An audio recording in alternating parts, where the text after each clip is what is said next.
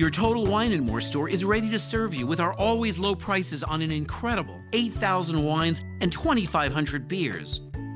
Want it today? Try our same-day delivery or contactless curbside pickup at TotalWine.com. Whether you're grabbing your favorite beer or pouring a glass to enjoy an evening on the deck, Total Wine & More has you covered. Visit any of our 12 stores in Northern Virginia. You know, I think this might be our very first pre-roll spot on Astonishing Legends. What's that? You mean the first 20 minutes of the show where we ramble on aimlessly about everything under the sun other than the subject of the episode? No, we call that our cold open. This pre-roll, I feel, has been a long time coming. You see, we've had more than a few listeners over the last year and a half tell us that there's this one podcast we should check out called Tanis. So not long after that, we started listening, and they were right because we totally dig it. And at this point, I'd actually been listening to it almost since it started. Tanis is a docudrama that hits on a lot of the same subjects we cover here on Astonishing Legends, like portals to other dimensions, secret societies, vanishing towns, abductions, missing time, and actually I think it takes place in what's that part of the country that you're from, Forrest? Otherworldly entities and shadowy billionaires obsessed with mysterious phenomena. It's all in there. Well, what hooked me when I started listening is that some of the things I'd heard of, like the Voynich manuscript or Aleister Crowley, but then a lot of it I hadn't heard of. So I was like, wait, is this real? And then I couldn't wait to look it up. But that's the fun part for me. Anyway, Tanis is an addictive, hugely entertaining, and engrossing rabbit hole. Tanis' Season 3 finale is this Wednesday, August 9th, but you should start from the beginning and binge listen. You'll be glad you did. You can find Tanis or its two sister shows, The Black Tapes and Rabbits, at Apple Podcasts, or wherever fine podcasts are downloaded. In pre-roll. This week's episode of Astonishing Legends is brought to you by Blue Apron, That's It, and our contributors at patreon.com. And we're back. What was that? Oh, that was my Agent Cooper impression from the latest Twin Peaks series, The Return. He's kind of in a dream state. Oh, nice. Yeah. Anyway, there is so much going on in Astonishing Legends right now. It is a busy time, that's for sure. And I want to apologize for us going up late this week. I'm a little under the weather, and it set us back a bit. I thought I could power through, but then I realized the outline I was working on for the show was word salad. And that is different from our regular outlines because... Very funny. Okay. Anyway, neither rain nor snow nor gloom of having a cold shall keep us from our appointed round. So like Forrest said, things have been busy in the home office, and I'm not sure where to start, so I'm just going to dive in here. Although many of you know we've had a Facebook page for a while, this past week, a couple of listeners there asked why we didn't have a public group for people to hang out in and chat. And we thought, why don't we have one of those? Yeah, so Tess, our head of research, and Quaid, a member of the Astonishing Research Corps, made one, and man, did it fill up fast. Yeah, it had somewhere around 700 members join up in just over 24 hours, and it is on fuego with activity. So if you're looking for a place to hang out and talk to other listeners, that group is a great place to go. If you're anti-Facebook, we also have a subreddit, which is easy enough to find, but maybe not as community-oriented. Okay, so what else? Oh, the bookstore. Right, that's something we've been meaning to do for a while, but it was a low priority because it's a bit tedious to set up, and the income for the show from it is nearly negligible, but we wanted to offer it as a service to you guys. So we've gone through, or Tess has rather, and selected books associated with each episode and made an Amazon store on our website where you can go and find them by episode and order them if you want. Our top of the page navigation is a little crowded right now, so we're not exactly sure where we're going to put a clickable link for it yet, but you can find it right now by simply going to astonishinglegends.com/bookstore. Oh, speaking of store, our regular merchandise store is at our website too, and there's a button at the top of our homepage at astonishinglegends.com that will take you right to it. There are some featured products right on the main page, but you can see a full selection of men's shirts, women's shirts, stickers, and hats, and although we sold out of our first run of coffee mugs a few weeks ago, we just greenlit a super cool new design, and we should have those in the next week or two, so keep an eye out for those. Yes, and finally, so many of you asked for it, we made the theme to our show a ringtone. Sarah, our amazingly talented editor, created a 30-second version of our theme, because that's the longest they'll allow, and we've made it available for purchase in the iTunes store, as well as tunes. It's okay. Wait. It's like the word tunes, but it's got two U's in the middle. I'm sorry, I thought you burped there. Yeah, no. Okay, tunes. Yeah, tunes. The Tuunes. The ringtone can be added to iPhones or Androids. Just search for Astonishing Legends theme in either one of those stores. Well, since our composer, Judson Crane, initially donated the track to us, He did, right? Yeah, he donated. Okay, good. Yeah. I just want to make sure you ask. Yeah. Having no idea our show would grow as big as it has, we're donating all the profits from the sale of the ringtone back to him. And finally, a reminder that we'll be at Podcast Movement August 23rd through the 25th in Anaheim, California. If you'd like to attend, you can save $50 off by using the promo code LEGENDS50. No one's going to remember all this stuff. I know, but at least we said it.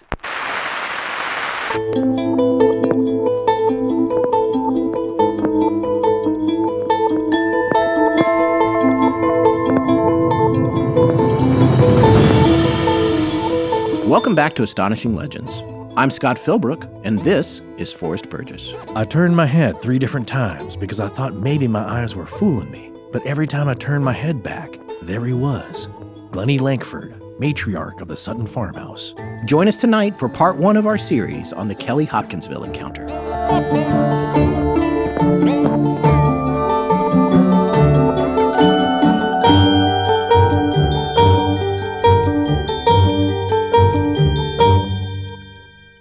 On August 21st, 1955, family and friends were gathered at the Sutton farmhouse in unincorporated Kelly, Kentucky, about 7 miles north of Hopkinsville, or Hoptown as the locals called it back then. 11 people, 8 adults and 3 children, were at the house when one of them saw a bright light streaking overhead.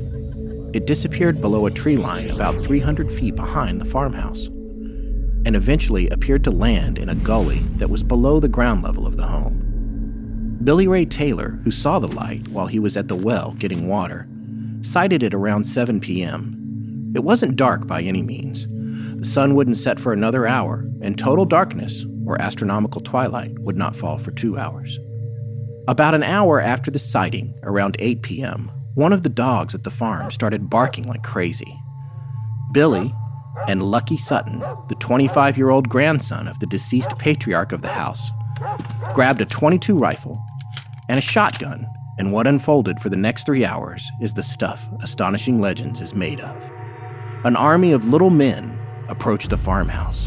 They were roughly 3 feet tall, with large heads, glowing yellow eyes set far apart, giant ears, long arms, and hands that had talons on them. They were impervious to bullets, and one even grabbed Billy Ray Taylor by the hair during the incursion. One of the men went through 4 boxes of .22 caliber ammunition throughout the siege. The goblins floated above the ground rather than walking, and at 11 p.m. the family was able to make their escape in 2 separate cars, racing about 10 minutes south to the police station in Hopkinsville. Their story was met with enough belief that city, state, and county police, as well as military police from nearby Fort Campbell, all went out to the farm, along with a photographer from the Hopkinsville newspaper. 25 people in all. They searched the property inside and out. The family waited anxiously outside, refusing to re-enter the house until it was cleared. At about 2 a.m, they all left, having found nothing to support or disprove the family's claims. Not more than 30 minutes later, after the authorities had all left, the little men returned and laid siege to the house again, tormenting the family for several more hours until just before sunrise. So that happened. Yeah, the long and short of this is that a bunch of little green men came down, got out of a ship, toilet papered a house, and left.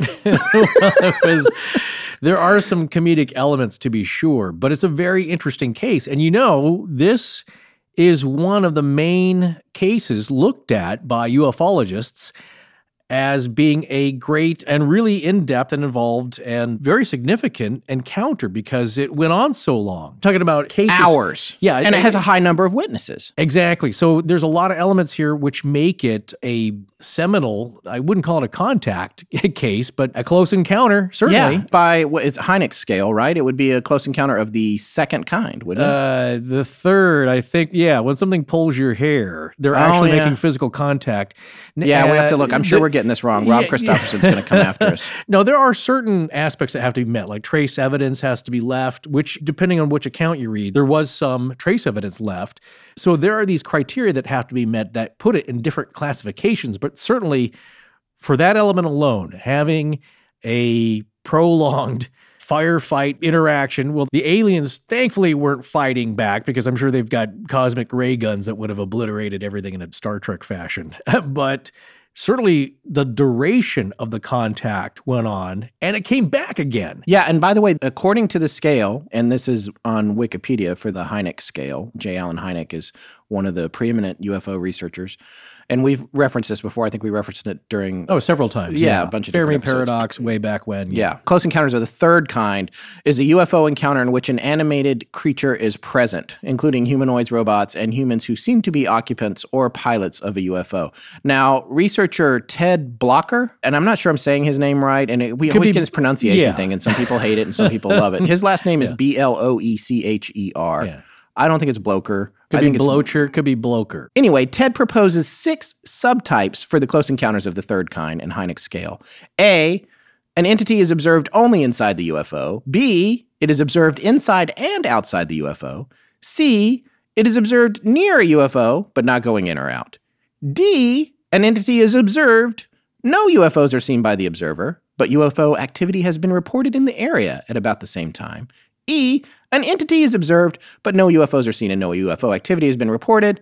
And then F, no entity or UFOs are observed, but the subject experiences some kind of intelligent communication. Now, oddly, I don't think this one is on this scale of subtypes because... For a Close Encounter of the Third Kind. Yeah, these are subsets of the third kind. Billy Ray, who was out by the well, saw what he thought was a UFO. That's the first kind. Or just a plain old sighting. And then the whole family saw these aliens, but they did not see them and the UFO at the same time. And they didn't go to check where the UFO supposedly landed until the next morning. Right. Which was 300 feet away in a gully that was 30 feet below the ground level that the house was built on. Right. So that's something to think about there. Before we get too much further, I want to talk about 2 things. One is who exactly was at the farmhouse that night, and the other is the startling coincidence about the date that this took place. Oh, yes. Let's talk about the date first, actually. The date, August 21st, 1955. That's a significant date because on August 21st of 2017... Hopkinsville will be one of the primary places to observe the pending solar eclipse. The total eclipse, right in the path. Yeah, so much in the path. It's one of the few spots in the country that will get something like 98 or 99% totality of eclipse. Wow. So according to this article, which Tess dug up for us from the Leaf Chronicle, which is based in Tennessee about 30 minutes away from Hopkinsville, Hopkinsville will receive 2 minutes and 40 seconds of totality or total obstruction of the sun by the moon starting at 1:24 p.m. that day. This also coincides with the Kelly Green Men Festival, which happens every year on August 21st to commemorate this attack this siege. Yeah. And I would like to let you know that to help bring attention to the Little Green Man Days Festival, one of the festival goers in the area is going to be able to take home a 2007 Mitsubishi Eclipse, which is pretty brilliant. From the local You got to dealership. see these pictures. We're going to have a link to this article. It's got a couple of green aliens in it. And we're going to talk about the whole green thing because it's actually a misnomer. Oh, there's plenty of misnomers with this one. It's truly fascinating. And that place, that spot is going to be the spot. That's going to be the bright spot. If you were a kid with a magnifying glass burning ants on the sidewalk, Hopkinsville is the spot for the eclipse, inverse of that. Have you ever experienced one? Being burned by a magnifying glass? No, yes. Yeah, by a giant sun one. No, an eclipse. Have you ever? Yes, I have actually. One of the more recent ones was just a few years ago. I actually was at the Grand Canyon for. I was there too. Oh, yeah, we were together. That's Well, then why would you right. ask me if I experienced it? No, you were standing right there, nitwit. Yeah, I know. But that See, wasn't I can't a total remember. one. My wife gets so mad because I cannot remember what people are with me. I can remember an event, but I can't remember. Well, like she remembers one of our first dates, which was the groundbreaking movie Ricochet. Oh, dear. And she'll remember what we were wearing and the weather and everything. And then, I know that I was there with her, but only because we've talked about it so much. Of course. Well, it was our first date. Right. And also my college roommate came along. How's that? Thanks, Phil. That's right. Yes, hello, Phil. Well, first, I have no emotional connection, unlike your wife to it, so I don't really get upset. But I do remember it. My point being is that we were in the Grand Canyon. Yes. We're at the With rim several of it. friends. I know there were other people. Yes. Who was with us? Exactly. One of them is Mr. Junebug in the Ear, That's Jerry. right. My good buddy, Jerry. It was cool. It got dim, but not that dim. No. So when I was a kid, this would probably be late 70s, early 80s, we had a pretty good one. It's weird. Well, one, it stopped me from getting sacrificed on top of the Aztec pyramid. Yes. Two, when I was in the medieval times there, I predicted it, and so they kept me from getting executed. Joking, of course. But the point here is that Hopkinsville will be right in the path, and when you are that centered on it, it's very dramatic. So you can see why people thought there was some kind of a spiritual connection to it. Now, this being pretty much on the anniversary, does that mean we may see another visitation? Just by the way, real quickly, that Grand Canyon trip that we were there for that eclipse, that was May 20th, 2012. Okay. I believe it was that long ago. Yeah, well, 2012 had its own significance, but yes. I'm not joking here. People will place a lot of significance with this encounter happening in 1955 on Sunday night, August 21st, with this eclipse happening now. In fact, actually, if you check it out on the internets, the interwebs, you'll see a lot of buzz about it. Don't say interwebs anymore. I know, just being it's your old man joke. What? You put the in front of it. Like That's even worse. I was looking at the VCR. Yeah, the interwebs was down, and I was looking at my programs. Well, you don't have to be that old. They used to call it the Facebook. Yeah. Okay. The point is, there's a lot of buzz about this because there is a lot of significance being placed on this pinnacle encounter, this incident, for the same reasons we just mentioned. And one, the duration of the encounter. Usually these things don't go on for hours and hours, and they leave, and then they come back again. So that's really significant. Two, the number of witnesses during the incident where this happened, and also the amount of interaction. I mean, yes, obviously some people have claimed to have been abducted, and certainly that's, getting probed. That's a lot more interaction. Than nobody wants that interaction. In this case, that's unusual for that. So in tying this in with the eclipse, who knows? We'll wait and see. By the time you actually hear this podcast, if it ever gets done, we're a little late coming out this week, but who knows? Well, I'm excited to look forward to it. Now, of course, I don't ever expect anything happening in my lifetime or to me that's on a grand, weird scale like that, but you never know. No, but this is really significant too. And I can tell you, by the way, Hopkinsville is booked up. All the hotels are sold out. Everybody is going there. Yeah. It's going to be a mecca. Yeah. Let's talk just quickly before we get too much further. I do want to talk about the people that were in the farmhouse, so we have some context going forward. It was a family and various relations associated with the family and some family friends. I'm going to list them off here from one of the reports that we're going to be referencing tonight. It's called Close Encounter at Kelly. And it was written by Isabel Davis and the aforementioned Ted Blocher. Or Blocher. Blocher is definitely not how you say this name. And was published with the cooperation or for the Center for UFO Studies in 1978, which is J. Allen Hynek's organization that he used to run before he passed away. Yeah, Isabel Davis actually went and interviewed as best she could. And we'll talk about the difficulties she had with this because it does tie into the veracity of the story. But she, as best she could, went to interview the people within a year's time, as soon as possible. Because about 10 months later. Exactly. But she actually went there, hung out for about a week, I think, trying to interview everybody that she could with varying degrees of success. But if you really want to know what happened during this, she's got great diagrams, has the whole map of the house drawn out, will tell you what happened when and where. And it's not a very complicated story. You just heard it. So when people are saying, well, I don't get it, there's more that's all to there it, is. Though. There's more details, there is which more, we're going to get to here. Exactly. There are more details. But as far as the nuts and bolts of the story, you just heard it. Yeah. And that's the encounter. But this PDF form of this book is great because, again, it's the best interviewed source. Yeah, it's out of print. It is out of the print, but Tess found it somehow. We'll have a link to it, presuming I got to check and make sure we can link to it legally. Right. If we can, we'll post the link with our show notes. Exactly. If you really want to know the details of the case, I think you start here. Yeah. And then there are, of course, a lot of contemporary at the time newspaper accounts. And those will change. We're going to talk about that. But let's get to know the people that were there at the farmhouse on that fateful Sunday night. Well, we have the matriarch of the family, who we quoted at the top of the show, Mrs. Glennie Langford, who was the widow of the patriarch, Oscar Langford, who was her second husband. She was the oldest person in the house at the age of 50, which in my mind, and it might be because I'm relatively close to that age, is not that old. She was the big boss of the family, and she was there in the house. We also had Elmer Sutton, otherwise known as Lucky. The one newspaper account at the time calls him Cecil, quote, Lucky, unquote, Sutton. So we'll try and find and point out these discrepancies between these somewhat verifiable and trusted sources, which Yes. makes the case interesting as well. That's right. And the names in this report have been corroborated by several other sources. So we're trusting this. But what Forrest is saying, it's like something that we find frequently when we do our stories.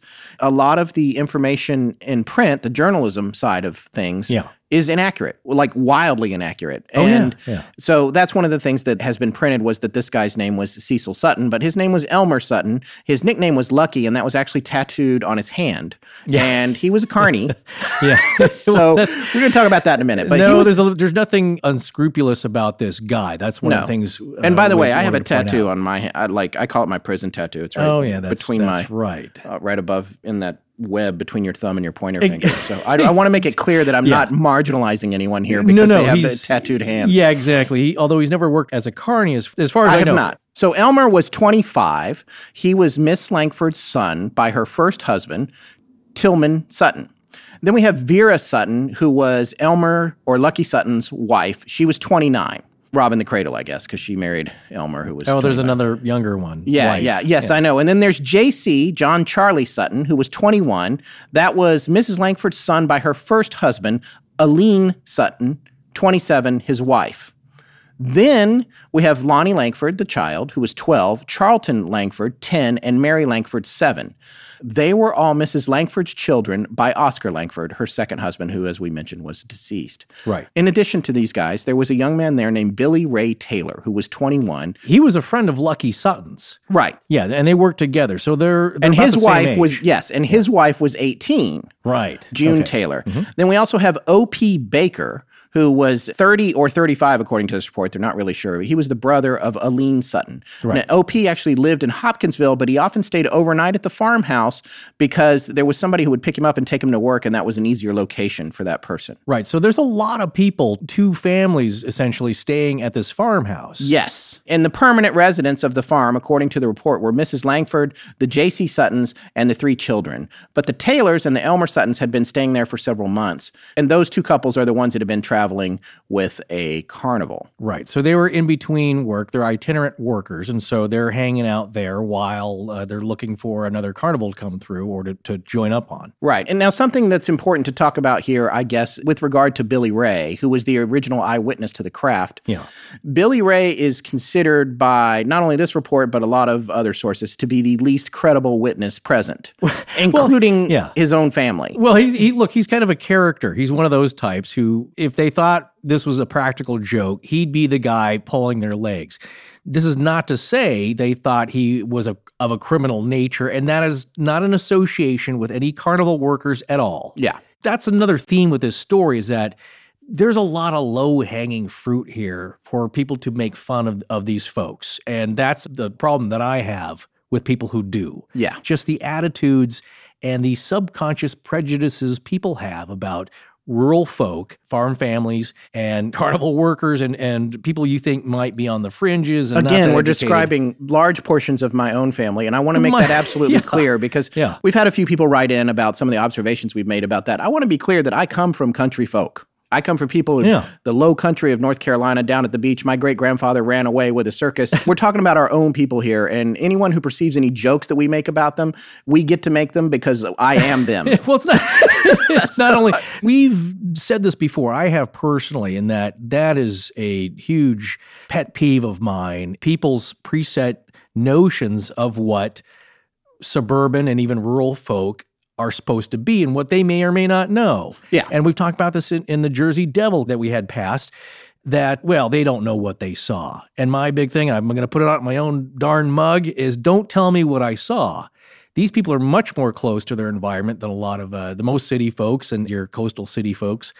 And so as we go along here, keep that in mind, is that, even at the time, people in Hopkinsville were like, well, these guys are living on the edge of town here. They're on a farm. And yes, it was a very rudimentary farm. There was no running water, as far as I know. There was not. There was no running water in the house. It had an outhouse in the back. And they did have electricity. There was electrical lights, and there was a small refrigerator. But it was like a lot of places back then. They didn't have the comforts that you come to expect now, even with a lot of farmhouses. But when we say back then, though, traditionally when we say that on the show, we're talking about the early 1900s. This was the mid-50s. Yeah, but still, you're still coming. Yeah, exactly. They didn't have a lot of money. Yeah, it was more of a subsistence farm. Only, I think, 3 or 4 acres where they grew tobacco, right, which is one of the crops grown in the area, and a little bit of crops for themselves. Exactly. Yeah. So right, just vegetables for themselves. Yeah. And so a lot of America at this time, people don't realize that, is just right after World War II.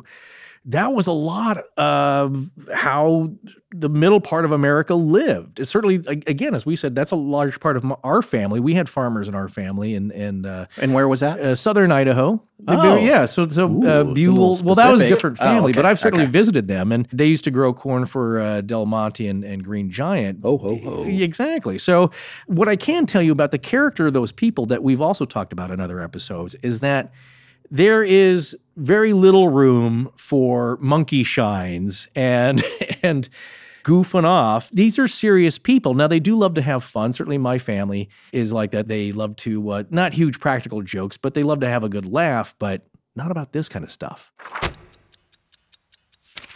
You just came back from a little family vacation, didn't you? I did. It was pretty awesome. We went back east for a few days just to get out of town, visit some relatives, and the place we were staying at had a pool, so that was nice. We just sat back, relaxed. I mean, we still had to work on the show, but it was really great just doing it somewhere else. You know what I mean? Well, yeah, and I'm sure you didn't miss the LA traffic. And you also didn't have to miss your Blue Apron meals. Well, that's another great thing about how flexible a Blue Apron subscription is. Not only can you switch up what day of the week you'd like your deliveries, but if you change your preferences far enough in advance on the website, you can have your Blue Apron meals delivered to the address you're going to be at. Chances are, if you can get regular mail and shipping company deliveries to your vacation spot, you can probably get your Blue Apron meals delivered there too. Yeah, it's great to be able to have home-cooked meals made with the freshest ingredients delivered right to your door, even when you're on vacation. See, that way, you don't really have to do a lot of local grocery store shopping if you don't want to.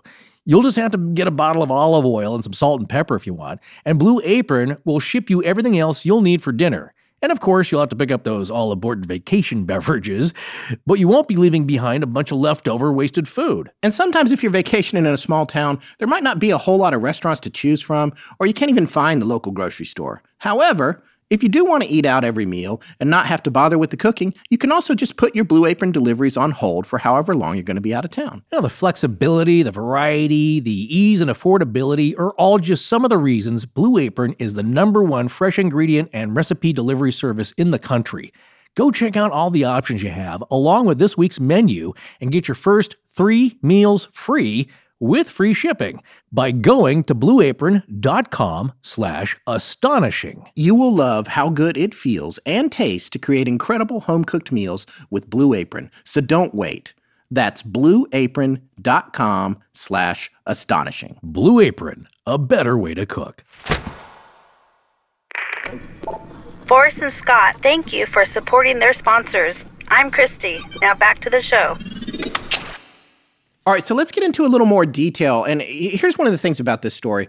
There really were a lot of things that happened. And one of the things about the report that we were referring to, Close Encounter at Kelly and Others of 1955, that's the one by Isabel Davis and Ted Blocker. Right. I'm going to say Blocker. Yes. For the Center for UFO Studies, which was published in 1978. That one has a lot of, as you said, a lot of diagrams in it that make things really clear.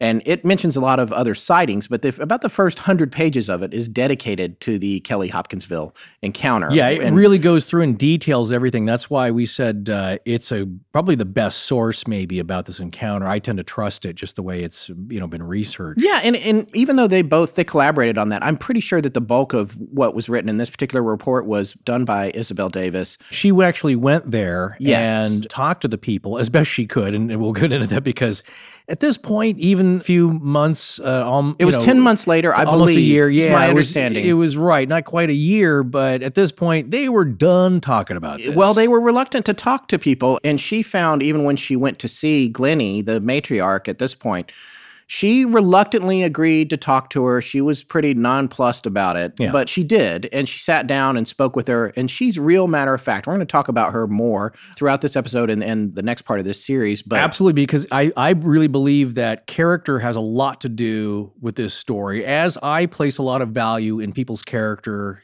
in any of these types of stories. And a lot of people don't. I know a lot of skeptics and debunkers will say like, well, that's impossible, so this guy must be a liar. Well, and that's what I love about this particular story. And we come back to this a few times in terms of themes on our show. But this story is you said it was a seminal story in general, which it is in the UFO community. Right. It's also kind of a seminal story for debunkers. They hold it up, they put it up on the pedestal as the prime example of what happens when you embrace pseudoscience and ignore what they consider to be facts. Yeah, for our conclusions, we're going to really take a deep dive, drill down, all that kind of stuff into that and really pick that apart, actually, and examine it very closely, because I agree. This is a prime example of a lot of these elements of ufology and reportage of encounters and the resulting stuff that's written about it, fringe and mainstream. So it's good from that standpoint. But I think as we go through here and talk about the different elements as this thing unfolds, there's a lot of confusion. I think that we have to make that clear. The other thing that we're going to draw from that I thought was kind of important, and we'll have a link to that, and I believe Google newspapers, and you can actually see a scan of the newspaper at the time, comes from the local newspaper, the closest one, the Kentucky New Era newspaper out of Hopkinsville. Yes. And what I love about this is that it's a contemporary of the time, like the next day close in relation to the event. Yeah, August 22nd, 1955, this article was published. Now, and this paper, the Kentucky New Era, went on to be known for making a lot of fun of the Sutton family and the associated members. Yes. But that's not happening yet in this first piece. Exactly. And that's why I find it so interesting. They became known as, the newspaper of the region that was kind of poking fun, but I think for very specific journalistic reasons, which we see continuing to this day. But at this point, this article comes out in the Monday afternoon edition. The next day, they had sent a reporter out and a photographer to kind of document this thing because, look, there's not a ton of excitement going on in the Hopkinsville area, so this was big news. As we'll see here, a lot of people showed up to this thing to check out what was going on, and the tone of this article, I think, is very fair. I think it's very unbiased, at least in this first go-around. Although, as we'll see here, we're going to go along and I'll try and remember and point out things that are conflicting, some of the reporting and some of the facts of the case as they saw. So as we go along, I'll mention which source we're drawing from. And just what's interesting is they're also trying to sort out, along with the authorities, the confusing aspects of this case. Yes. Okay, so the first part of this story in the article is that they're going to tell you the very nuts and bolts of the story, in that a spaceship, and at this point they just put a hyphen in there between space and ship because this is 1955. Yeah. There's a lot of 50s sci-fi that's going on. It's not as common, certainly, as it is now. So this article reports that 12 to 15 little men, you won't see any mention of green men here, just strange little men landed in the Kelly community early last night and battled occupants of a farmhouse. And then more than a dozen state, county, and city officers from Hopkins and Christian counties went to investigate the scene between 11 p.m. and midnight. And they stayed past 2 a.m. and they found nothing either to prove or disprove an attack. Now, the farmhouse was located on Old Madisonville Road, about 8 miles north of Hopkinsville, and some people say 7 miles. So you have to realize it's a neighborhood. It's an unincorporated suburb, I guess, if you want to say, of Hopkinsville, but it's farmland. Yeah, it was about 100 or 115 families on farms out that way. Right, exactly. So this is all kind of spread out. Certainly they know whose property is owned by whom, but it's not plotted out as it is now if you take a look at it on Google aerial maps. It's going to be very just wide open. Yeah, and we have some great pictures, by the way, which I want to thank David Britton for sending us. They are just amazing. He recently went there with his girlfriend and did their own investigation, and he sent a bunch of pictures, which we have on the website. And he also included a snapshot from Google Earth where you can look down and see exactly where the Sutton farmhouse used to stand. There's a nice newer house now just north of it, but it's pretty obvious where the footprint was. And when you look at the report and you see the floor plan of the house and the layout of how it stood there were 2 maple trees in the back, which is where the well was, and those 2 trees are still there, so you can see where the well was and about where Billy Ray would have been standing when whatever flew over him. And just so people know, this will come up later, there's a possibility that it was a meteor. There were other sightings, including one at a restaurant just up the road from Kelly, about the time that Billy Ray said he saw something. Right. And this is important, but if he comes in the house, and we told you about Billy Ray, he's kind of he loves attention and he's prone to exaggeration. Right. When he came in and said, "Oh, I saw a UFO or whatever," his own family was probably, "All right, great, with the green beans are ready." But that actual sighting of whatever flew over their house was corroborated by people unrelated to the family up the road at a restaurant. So I just wanted to throw that in really quick. Right. And to kind of set the stage, even globally, as you would read in Close Encounter at Kelly and others of 1955, that document, there was a lot going on since, you could say, between Roswell, 1947, and before that, a lot of stuff was happening in the early to mid-50s. Almost like a global flap, an international flap. And there's a lot of similarities to these stories along with this one, but a lot of strange variances about what kind of people were seen and what type of craft, although it generally fits a similar paradigm to the 50s encounters. One thing I wanted to point out here before we get into the specifics of that evening is that I found it very interesting in reading this Close Encounter at Kelly PDF that ufologists and people who study this kind of phenomena, there's a big difference between a plain old sighting of a disc or a craft in the sky or even something landing and a story, an encounter that is told where there are beings described. Yes. Right. 2 different areas. And within that community at the time, the plain old sighting is a lot more believable to these people who study this than when you have a description of strange little men that come out of this craft or appear in conjunction with the craft. Because as I had read this, what was interesting is that some of these stories are so way out there in the descriptions of these kind of beings. It's all over the place. Some with big heads, some are huge, some are tiny. That's a big theme. A lot of them are very tiny, but they're hairy.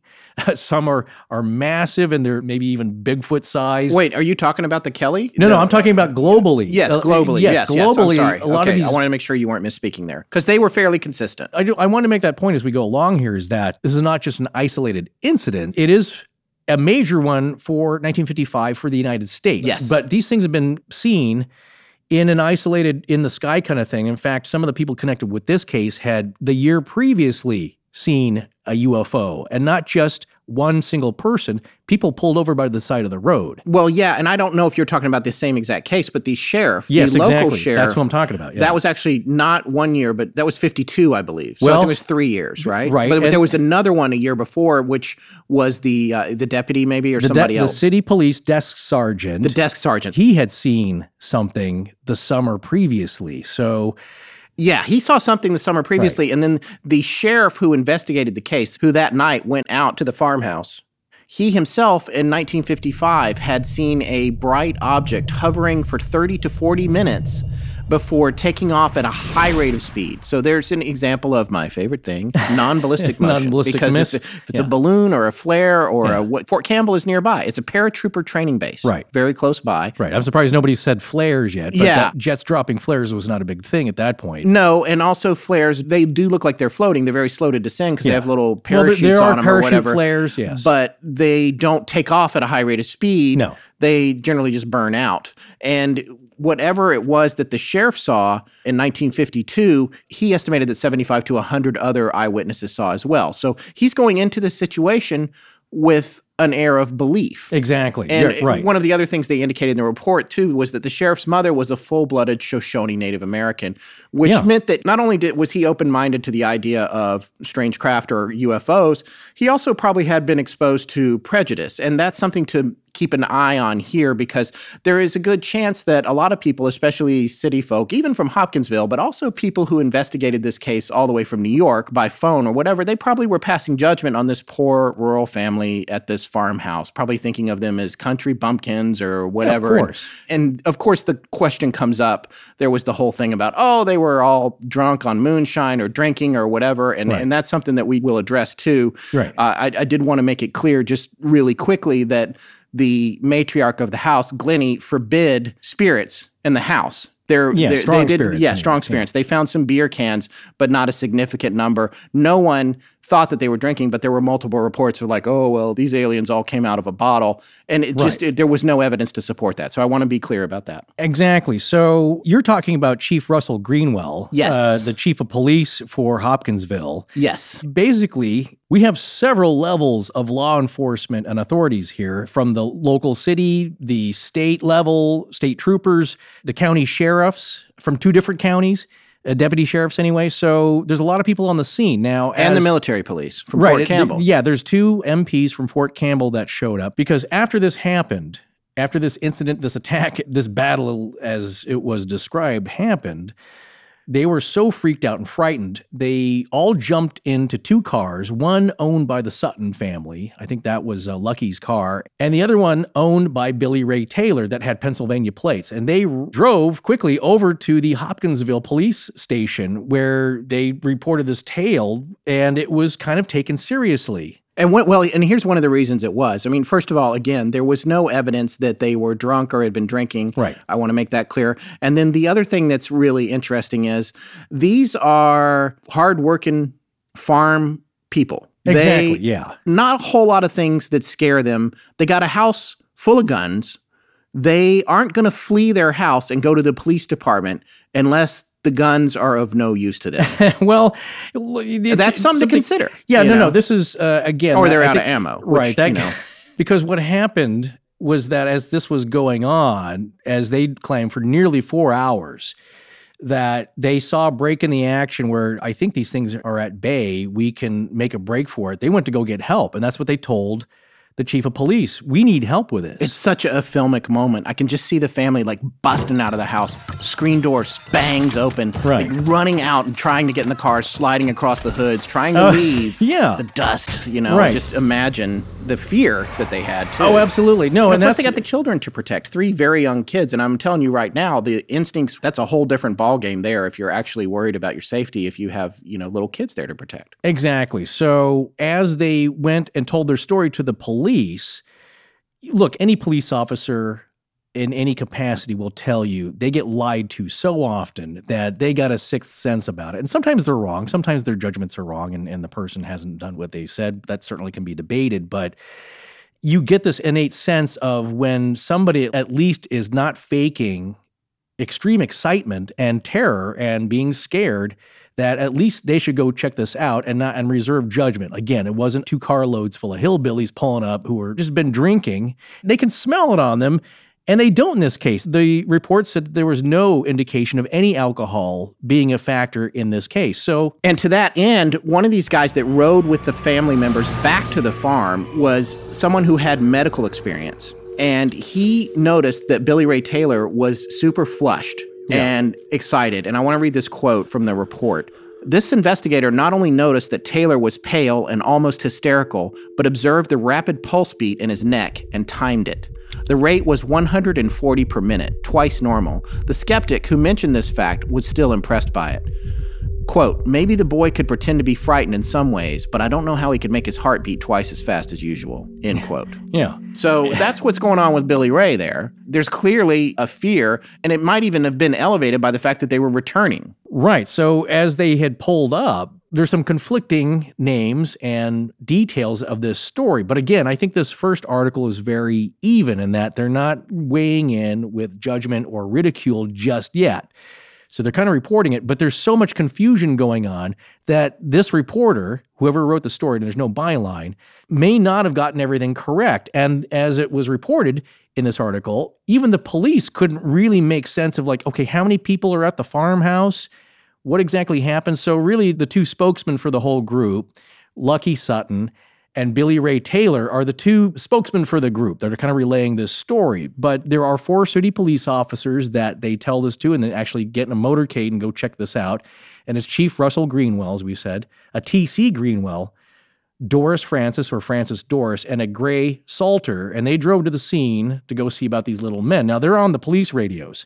And they make contact with Kentucky State Troopers R.N. Ferguson Jr. and G.W. Riley and Deputy Sheriff George Batts.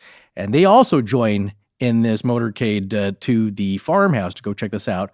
Also overhearing on the radio and joining are 4 MPs, as reported in this article. I think there might have been just 2 from nearby Fort Campbell. So again, the number of people showing up to this thing, it's a lot, but we don't even have an exact number, really. No, because you hear, like at one point you hear in this report, I think they said they had 25 people came out to search the farm. Yeah. But on the other hand, this one says over a dozen. However, if you say, oh, well, there was 12 people that came out, but then there were 11 witnesses who were there. If all of them went, then you've got 23 people. So it's, who knows? Yeah, exactly. But my point or my thinking on this is that that's not really that important. We do know that the chief of police and some deputy sheriffs from 2 different counties, military MPs show up. So these are real accountable people. It's not just like, well, maybe there was an officer, but we don't know his name. And it's not a big house. This is a small 1-story house.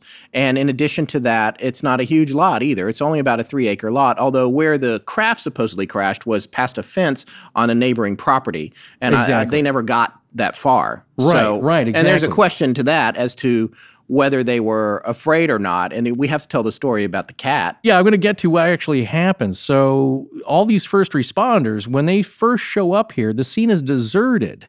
The 2 cars with the 2 families in them, and the 3 kids and the 5 to 8 adults, however many there were of them, refused to go to the scene of their own house until the authorities had checked it out. That's how scared they were. And so they hang back. So the officers reported that they didn't find any tracks or footprints of these little men, and they didn't find any marks left behind of a craft landing out behind the house either. Now, they did find a hole in the screen at the window where the occupants had said that a shot had been fired at one of the strange little men. So here's basically a recap of the story as reported that was told to both Chief Greenwell and Deputy Sheriff Batts.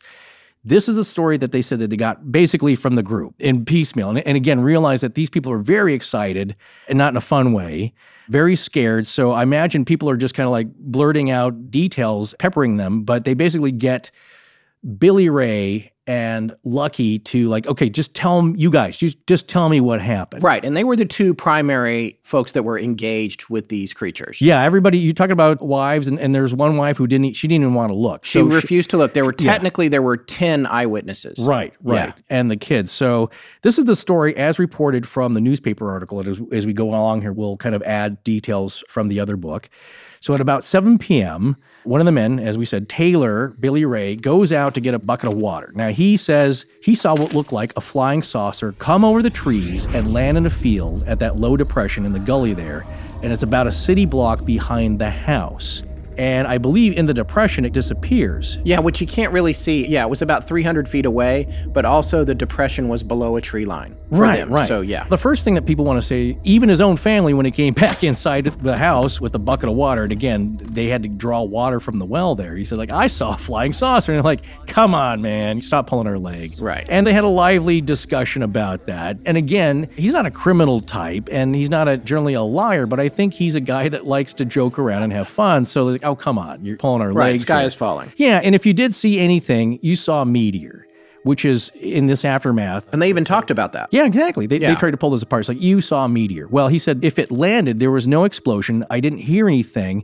But what he did describe was a semi-hissing sound accompanying this craft. So that's an interesting little element to the story. He also said that it had a trail of rainbow-like colors. Exactly. Its exhaust had colors of the whole rainbow coming out of it. So that's interesting. But maybe it was the More You Know star. That's an interesting point here. We're talking about characters that they didn't really believe them at first because most people don't. That's pretty unusual. And as Scott said, these are hardworking farm folks and they're good-natured, but there's no time for any tomfoolery. So they discussed that, and it was kind of forgotten about. I was like, well, I guess these people aren't going to believe me anyway. About an hour later, around 8 o'clock. Around 8 o'clock, as far as we know, one of the dogs starts barking like crazy.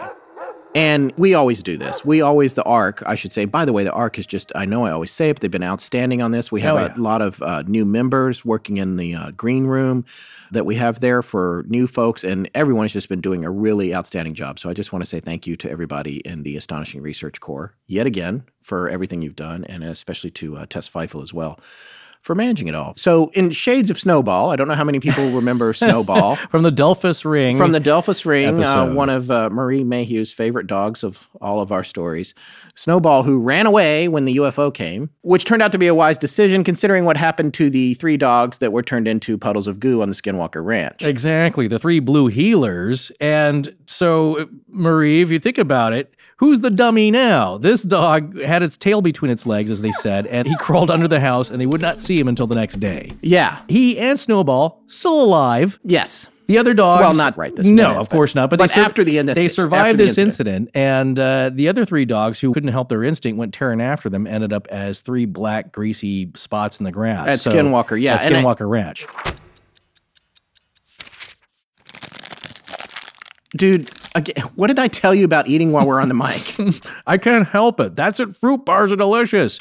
Besides, we have a few minutes, and my rambling tangents require a lot of energy. I like That's It because they kind of have a dried fruit taste, but they've made them a lot more moist than regular old dried fruit, so they're soft, and you get a lot more of that wholesome fruit flavor. All right, give me one. Here, have a blueberry apple. Excellent. Thank you. What happened to that box you just ordered? Your kid eat them already? Well, actually, the whole family's been plowing through them, but I've been putting That's It bars wherever my son might need a snack. In his lunchbox, his backpack, his karate gym bag, the glove box. It's one sweet snack that he really likes, and one I feel good about giving him, because it's just fruit and more fruit. That's it. No, I always have a few in my computer bag and my car's center console, because it's a perfect healthy snack for when you're on the go. They're made with real non-GMO fruit. They're portion controlled with no added sugar or preservatives, so they're especially good for people with special diets or at any age. The fruit bars come in 9 different flavors, so there's bound to be something everyone in your family's going to love. And if you know someone who's vegan or on a raw diet, be sure and tell them about That's It, because they're going to thank you for it. You may have seen That's It fruit bars at Whole Foods, CVS, and your local Starbucks, but now That's It is offering Astonishing Legends listeners an amazing deal. Go to that'sitfruit.com, enter the code LEGENDS at checkout to save 10% off your order. Do what we did so you can get these bars sent right to you. You're going to love them. Again, go to that'sitfruit.com and enter the code LEGENDS at checkout to save 10% off your order. Your taste buds and your body will thank you. Hi, I'm Brad Middleton. If you see my girlfriend and I on a road trip, then we're listening to Astonishing Legends. Now let's get back to the show. One of the things that I also want to point out is that some of these articles, including this PDF that we're referring to, they described it as a full moon that night, or the PDF doesn't, but the newspaper article does. Well, what does the PDF say about the weather? They said it was a new moon. That means there's no moon in the sky. It gets full as you go along. Right. Yeah. So it would not have been dark if all of this stuff unfolded. If he was at the well at 7 o'clock and then he saw this object pass overhead, and then an hour later the dog is barking and goes under the porch because it hears something outside, that still should have been some light. Because the sun didn't even set until 8 o'clock. So I want to make that clear. It's not totally pitch black. No, the moon was a sliver at best, and it was set by 9:25. So it was probably already pretty low in the sky, actually, at 7 or 8. Exactly. So that's the conditions. He goes back inside the house. The other thing is that since it's a hot night out, the windows are open, and they have screens open. And Suddenly it's a Tennessee Williams play. No, that would be a hot tin roof. Yeah. And there's no cats here. No. Just the dog. So now the dog has stopped barking. He's quiet. He ran under the house. And of course, I find it funny that Lucky Sutton says, it was some expletives here, like, nice dog. First sight of trouble, he runs under the house. Yeah, he used the S word. Yeah, you used the S word. That's a good dog. That's a good dog. He didn't even protect us. So he's in line with Marie there. Yeah. But again, still alive. Team Snowball. After that incident. So then I'm not sure who sees it first, but somebody claims they saw little, tiny men. I think that was Lucky. Yeah, so they're kind of aware now too, because they go out to see what the dog was barking at, and now the dog's quiet, like, what the heck's going on here? So as they're kind of like looking into the darkness here, they start to see strange little men approach the house. Yes, but I want to make it clear, at this point, just one. Exactly. Just one. Right. And it is coming out of the darkness. And every time they see it, it always comes out of the darkness, which in the report, they surmised that rather than it necessarily trying to hide might be that it might have meant that it had an aversion to light. Just something to think about. Oh, yes, possibly. Right. But it was coming out of the darkness, and it was not walking, but floating. It was kind of walking, but I think the description means it wasn't really making contact with the ground much. Yes. So now as you read the newspaper article, the inference there is that there's 12 to 15 these little guys, that an army of them, as you say, battling the occupants of the farmhouse. But it was kind of a one-sided battle.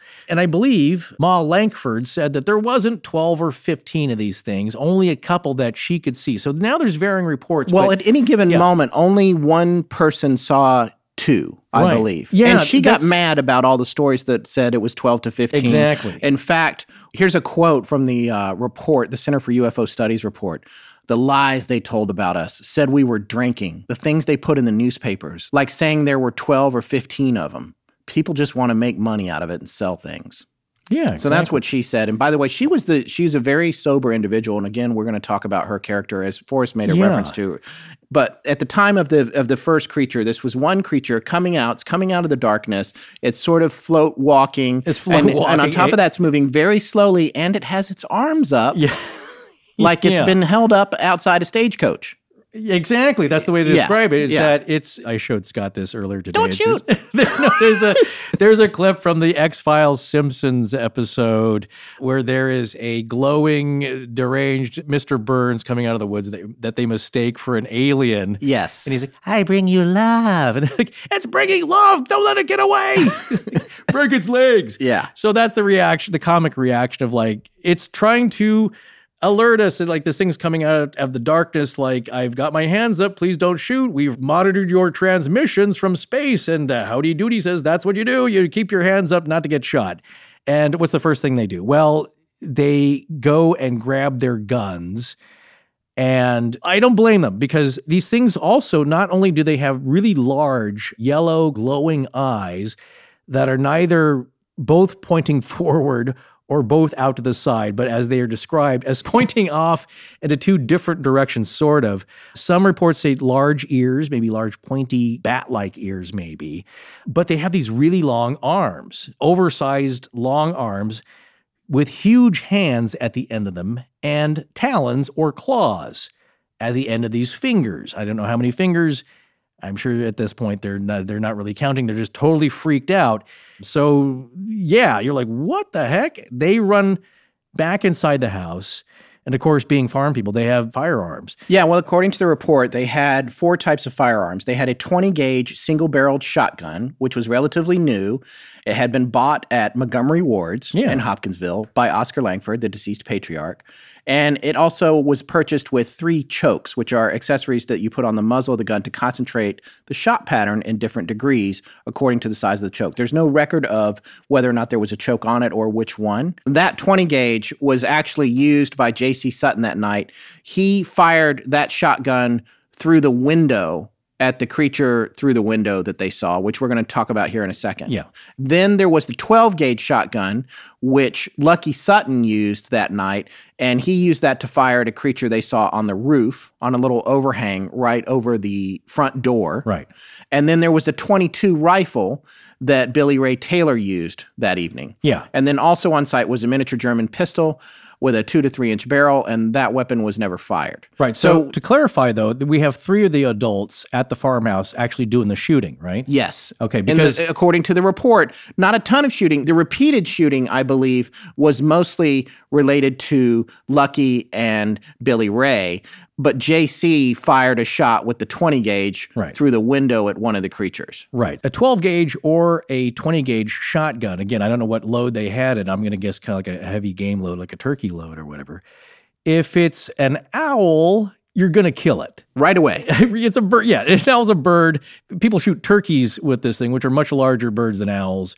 And so... And there's a reason we're mentioning owls here. Yes. Which is not something we've owls, broached yet, but or I don't think. But no. It is one of the stories that people will tell you. We'll just sum this up real quick so you can put it in the back of your mind, is that the whole family was drunk and a couple of territorial owls were attacking the house to protect a nest, and that's all they saw. And so we've already told you that there's no evidence that any of them were drinking, that the matriarch of the house did not allow strong spirits in the house, and that there was no reason to believe that there is an owl in the Kelly, Kentucky area that is impervious to a close-up shotgun blast. Right. And in my point blank, one of the shots was fired point blank, by the way. Right. Because in my conclusion, I'm going to tell you why that's more ridiculous than a story of goblins attacking a house. It is. We want to save some of that theory stuff for part 2. We're not just going to put out there where we're going with this as it moves exactly. forward. So we're at the beginning of the firefight, and Billy Ray has got a .22 long rifle. Now, that's a relatively small round. Actually, it's a very small round, and most people, when your family trains you on firearms, that's what you start off with. Which is what they do where you're from.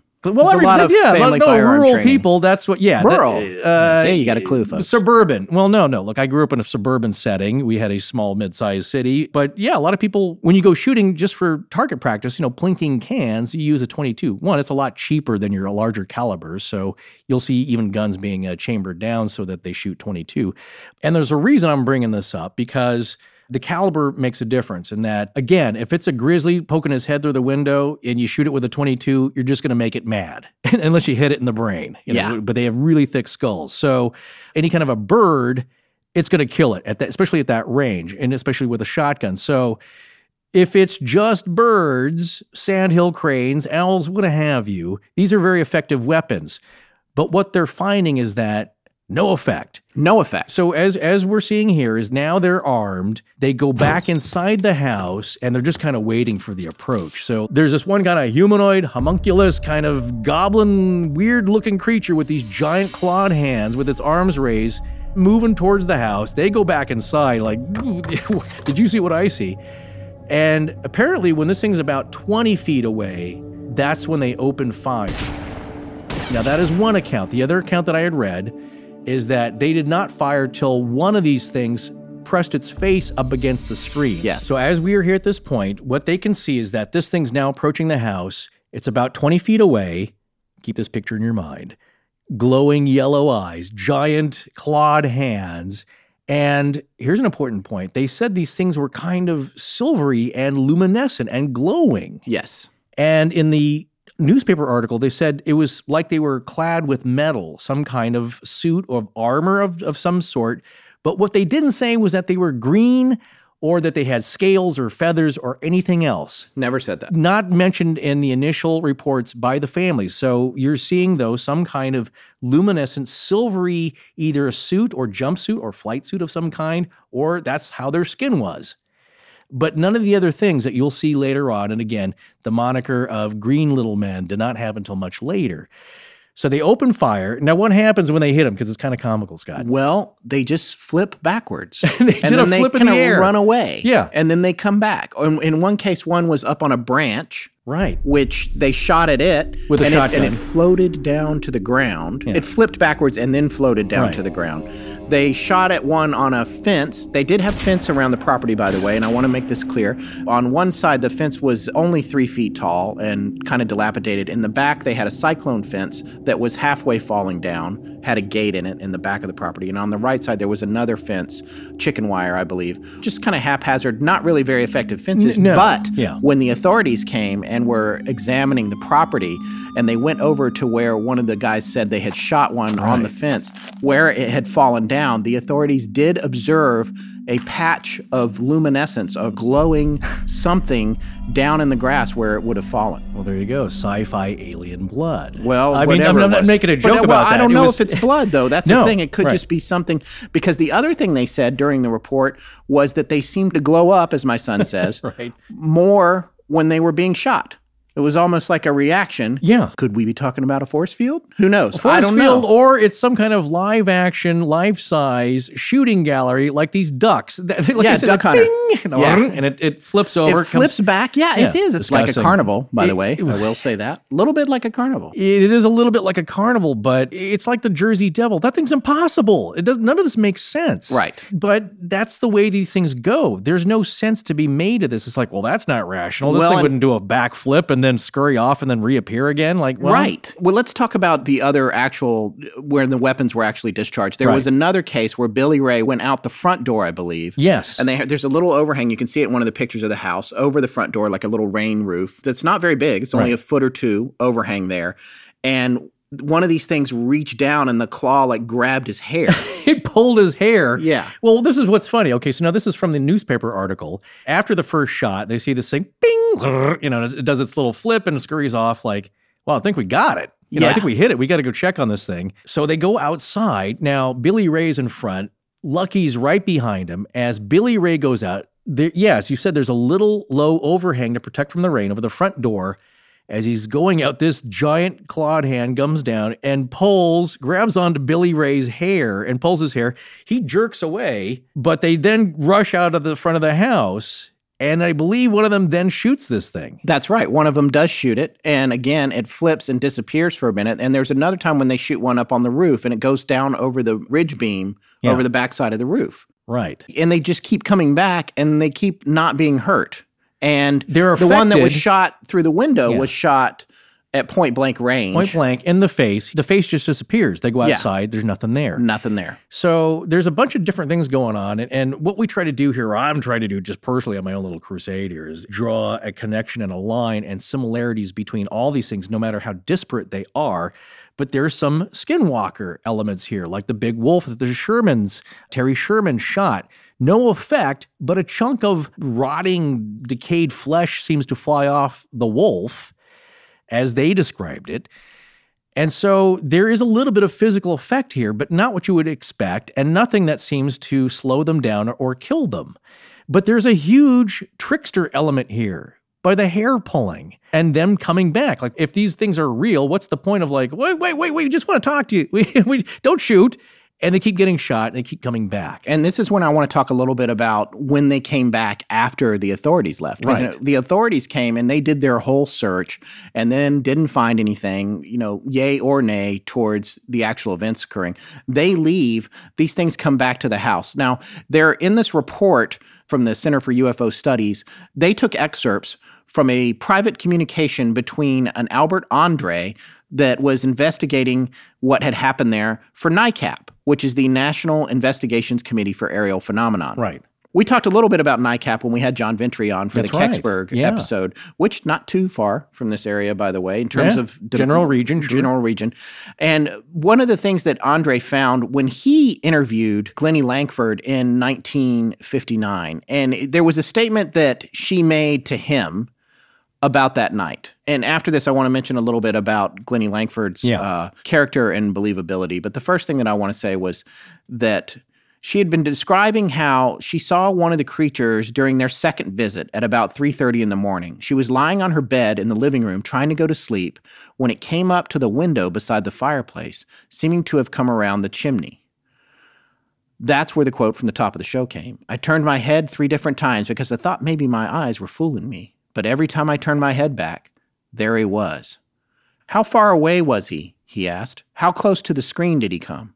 She waited a minute before she answered. It was not an uncertain pause nor a pause to create suspense. It was more as if she were seeing the picture again in her mind's eye. Quote, close enough to put his little clawy hands up on it, she said. Here's the other thing is when I mentioned that was the second time, the first time that she actually saw it, this is what happened. She said that she went out in the hallway and she got down next to Billy Ray and said, now just what have you been seeing? And he replied, wait and you'll see. And I believe in this case they had turned the lights off. And that was her idea. They turned the lights off. They crouched down in the dark. And she said, quote, we remained crouched down about 3 feet from the screen door, the front door, for about 20 minutes when I saw one approaching the door.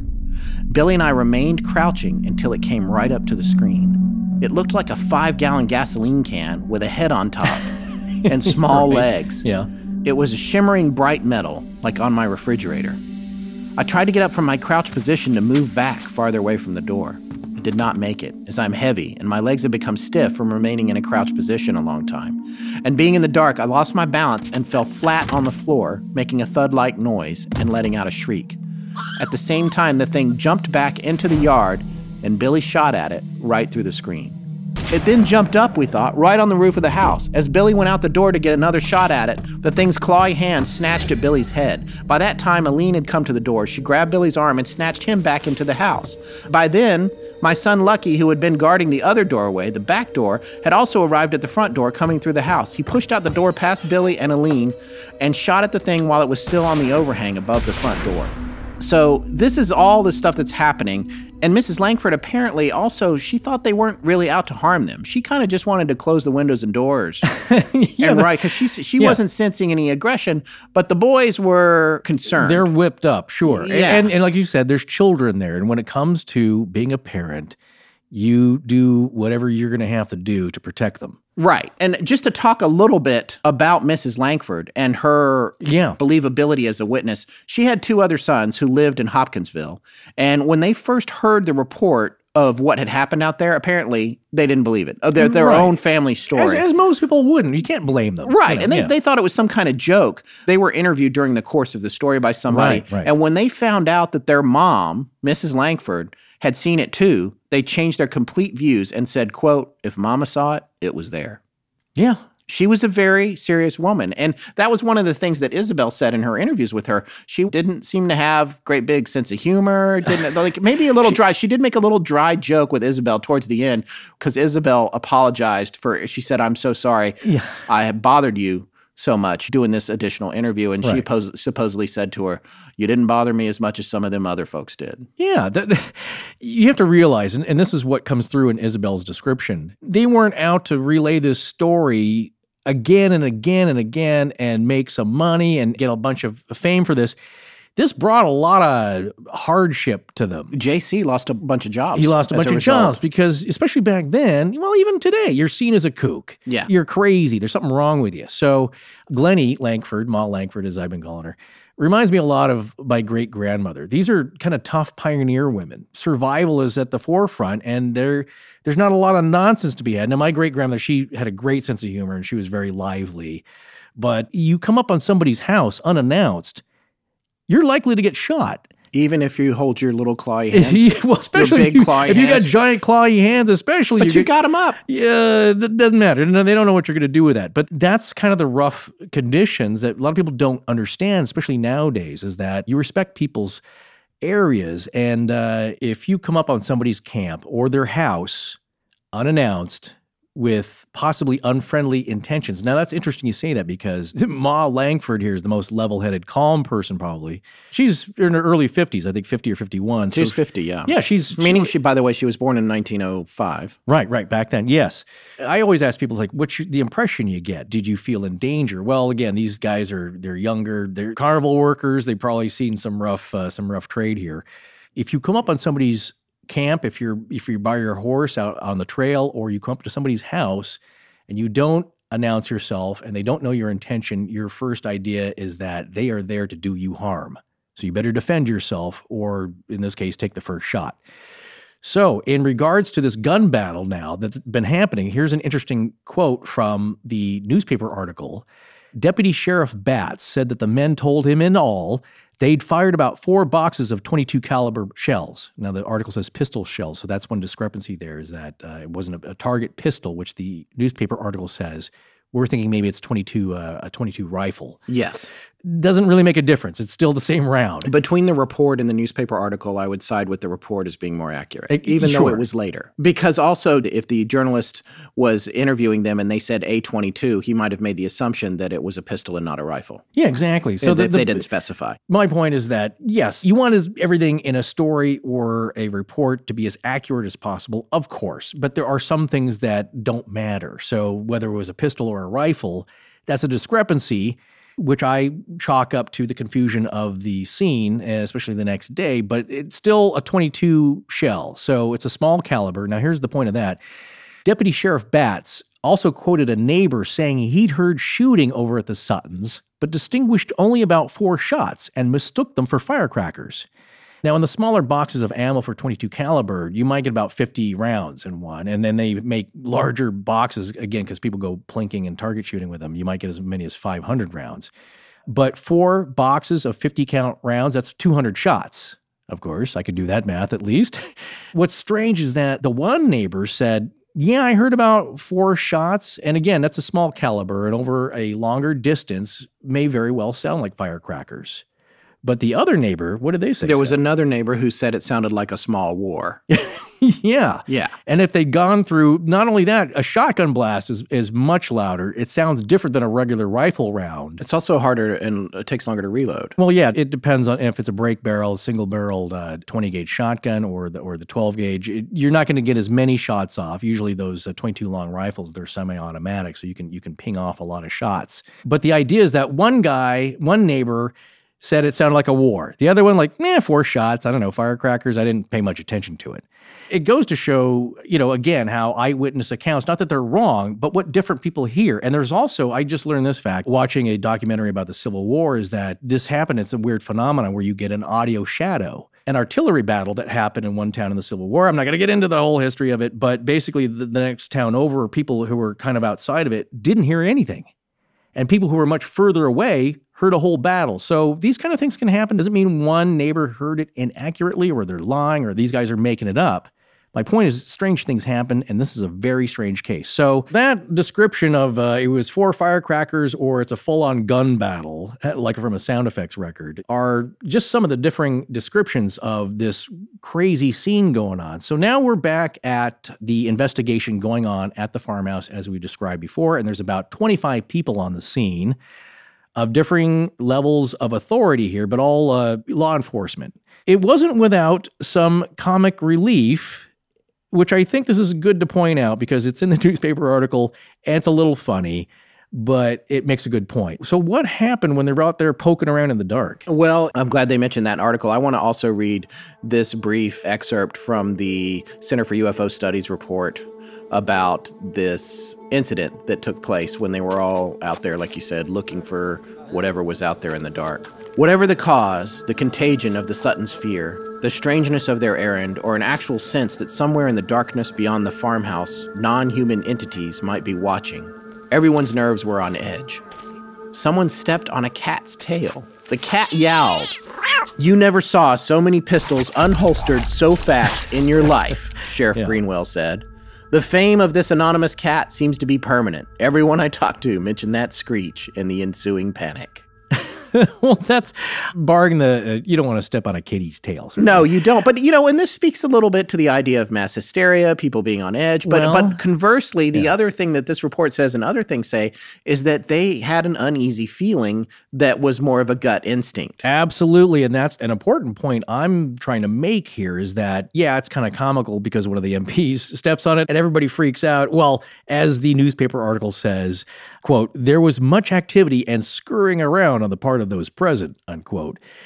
As goofy as this may sound in the retelling, and hopefully we're trying to make it clear here, is that, this is kind of wacky and, all right, maybe they're just some farm folk that are mistaken. Maybe they're not drunk, but maybe they don't know what they're looking at. They're not very sophisticated.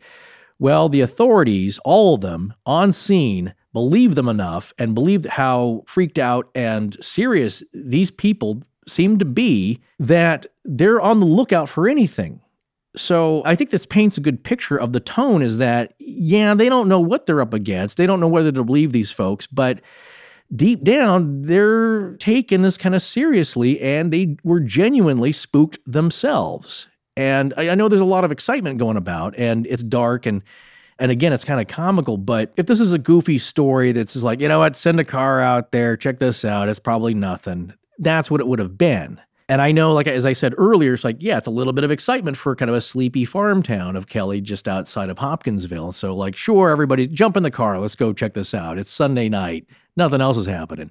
When they get there, there's just something about, I think for them, I think for the authorities, that the way that these people are telling us this story, that this does not look like a practical joke. They seem like fine people and are trustworthy and sure, maybe the one Carney guy, he's getting a little excited with the descriptions and it's getting a little fantastical and he's a little animated and that's Carney folk for you. But the rest of them were generally so freaked out, and they did see that there was evidence, again, that they were shooting through the screens at least, or at least the one screen, and that something was going on that genuinely spooked these people. So anyway, I think that that's a good indication. And again, even this article here, if they were to report them as silly, or may have been just a big joke later on, it certainly wasn't the tone of this article here that came out the next day. And I don't believe it was the tone or the attitude of the first responders on the scene. One of the things, just a little interjection here, one of the things that's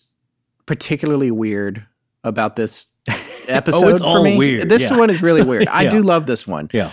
But one of the things that's particularly weird for me, we've been getting emails to do this for quite a while. One was very coincidental, which was just a week ago. Yeah. Someone was, when are we going to do that one? And they've been coming in for, I would say, 2 years. I mean, we're only we'll be 3 years old in October.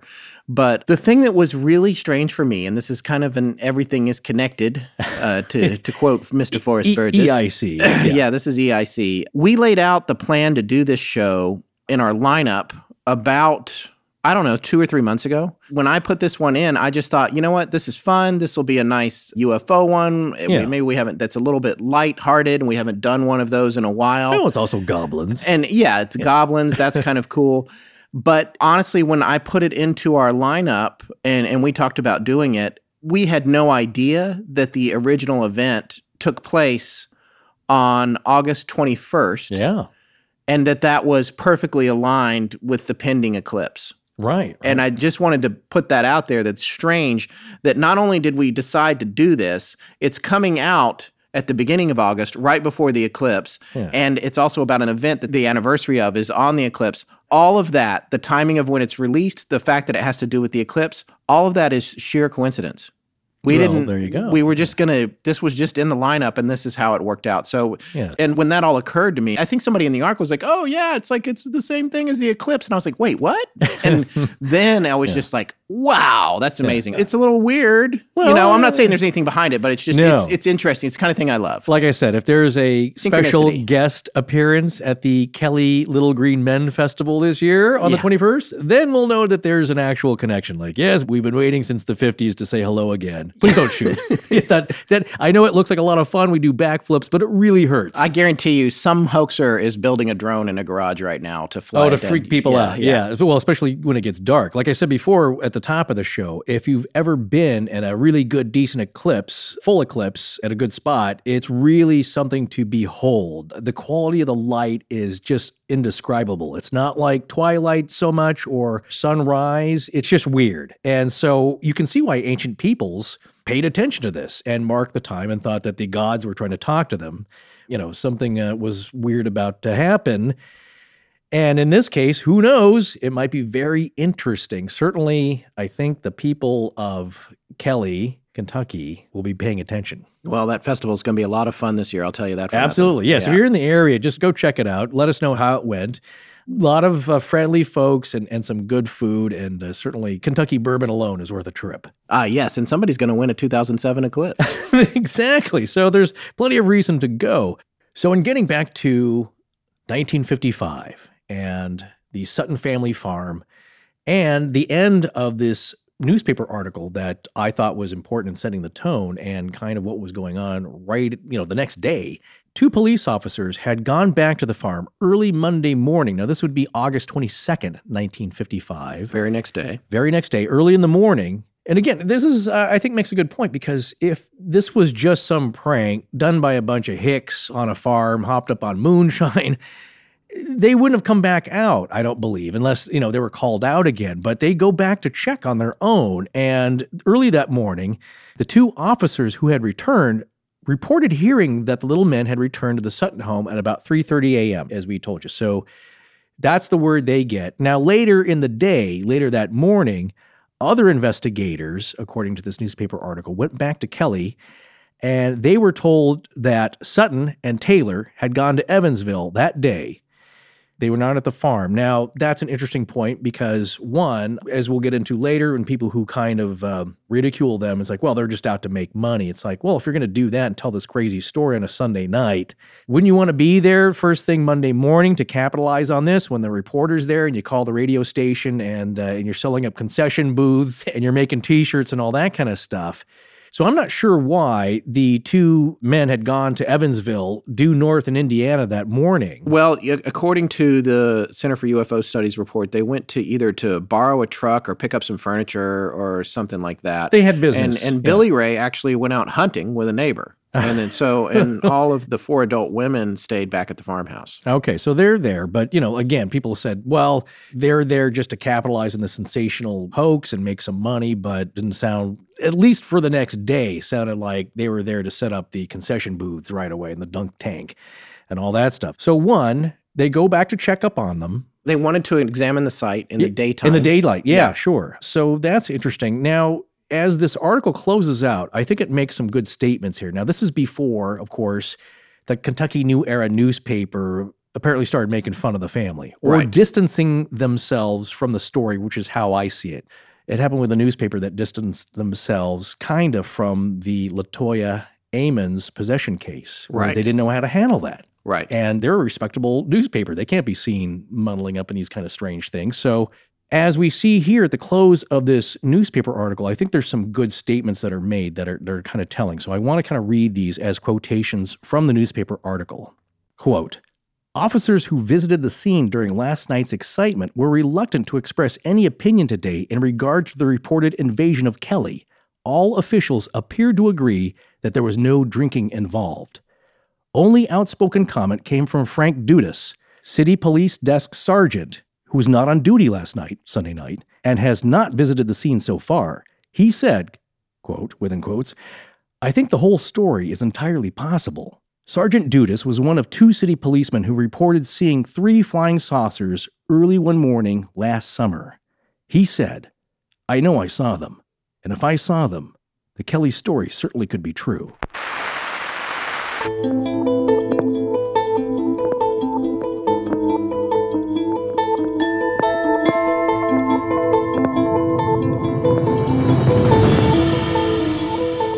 That's going to wrap up part 1 of our series on the Kelly Hopkinsville encounter.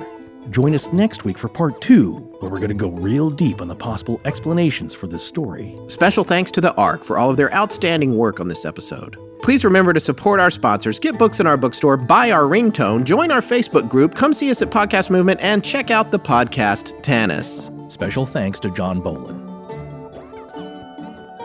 Hi, I'm Christy. Hi, I'm Brad Middleton. And I give permission to Astonishing Legends to use my voice however they see fit, galaxy-wide in perpetuity. Our show is edited by Sarah Voorhees, and the theme is by Judson Crane. Sound design is by Ryan McCullough. Special thanks to the ARC and its lead researcher, Tess Feifel. But most importantly, we want to thank our listeners. You can find us online at astonishinglegends.com, as well as Facebook, Patreon, Twitter, and Instagram. Copyright Scott Philbrook and Forrest Burgess. Good night.